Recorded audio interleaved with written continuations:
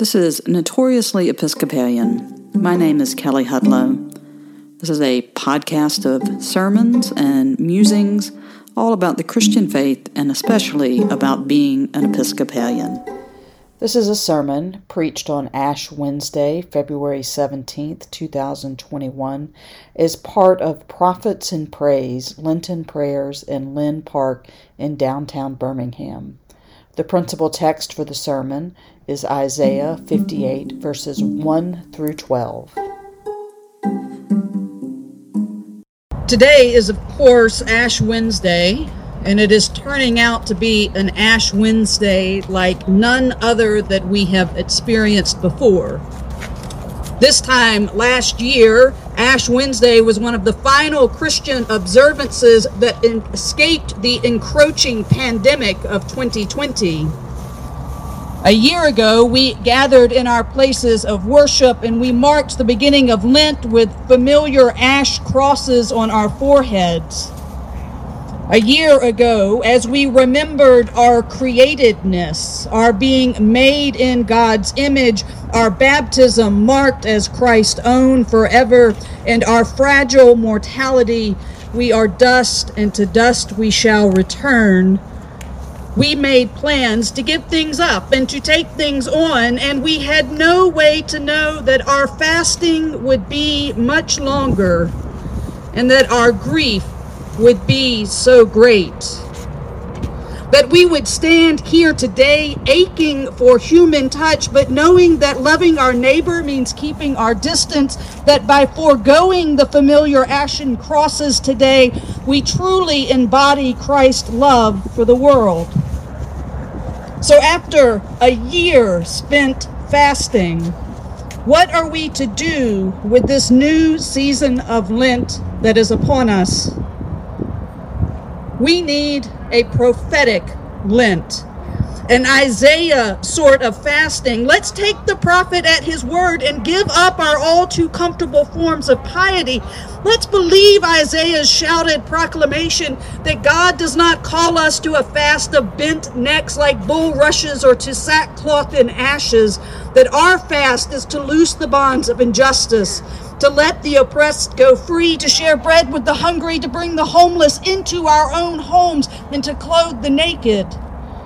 This is the season of Lent where we must repent now, confess our shortcomings and failings, and call our communities and nation to judgment. We stand here in Lynn Park with City Hall to my right and Circuit Court to my left and Boutwell Auditorium behind me that served as a warming station, and a scarred pavement in front of me where a Confederate monument once stood. And we give thanks for all those people in our community that make sure that the people that have so little have at least enough.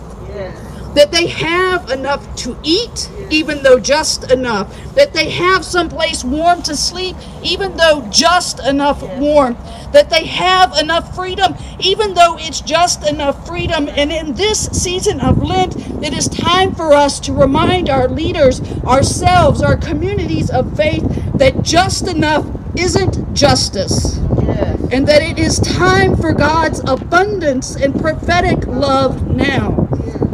So, in this unusual season of Lent, on this Ash Wednesday, we must be transformed now.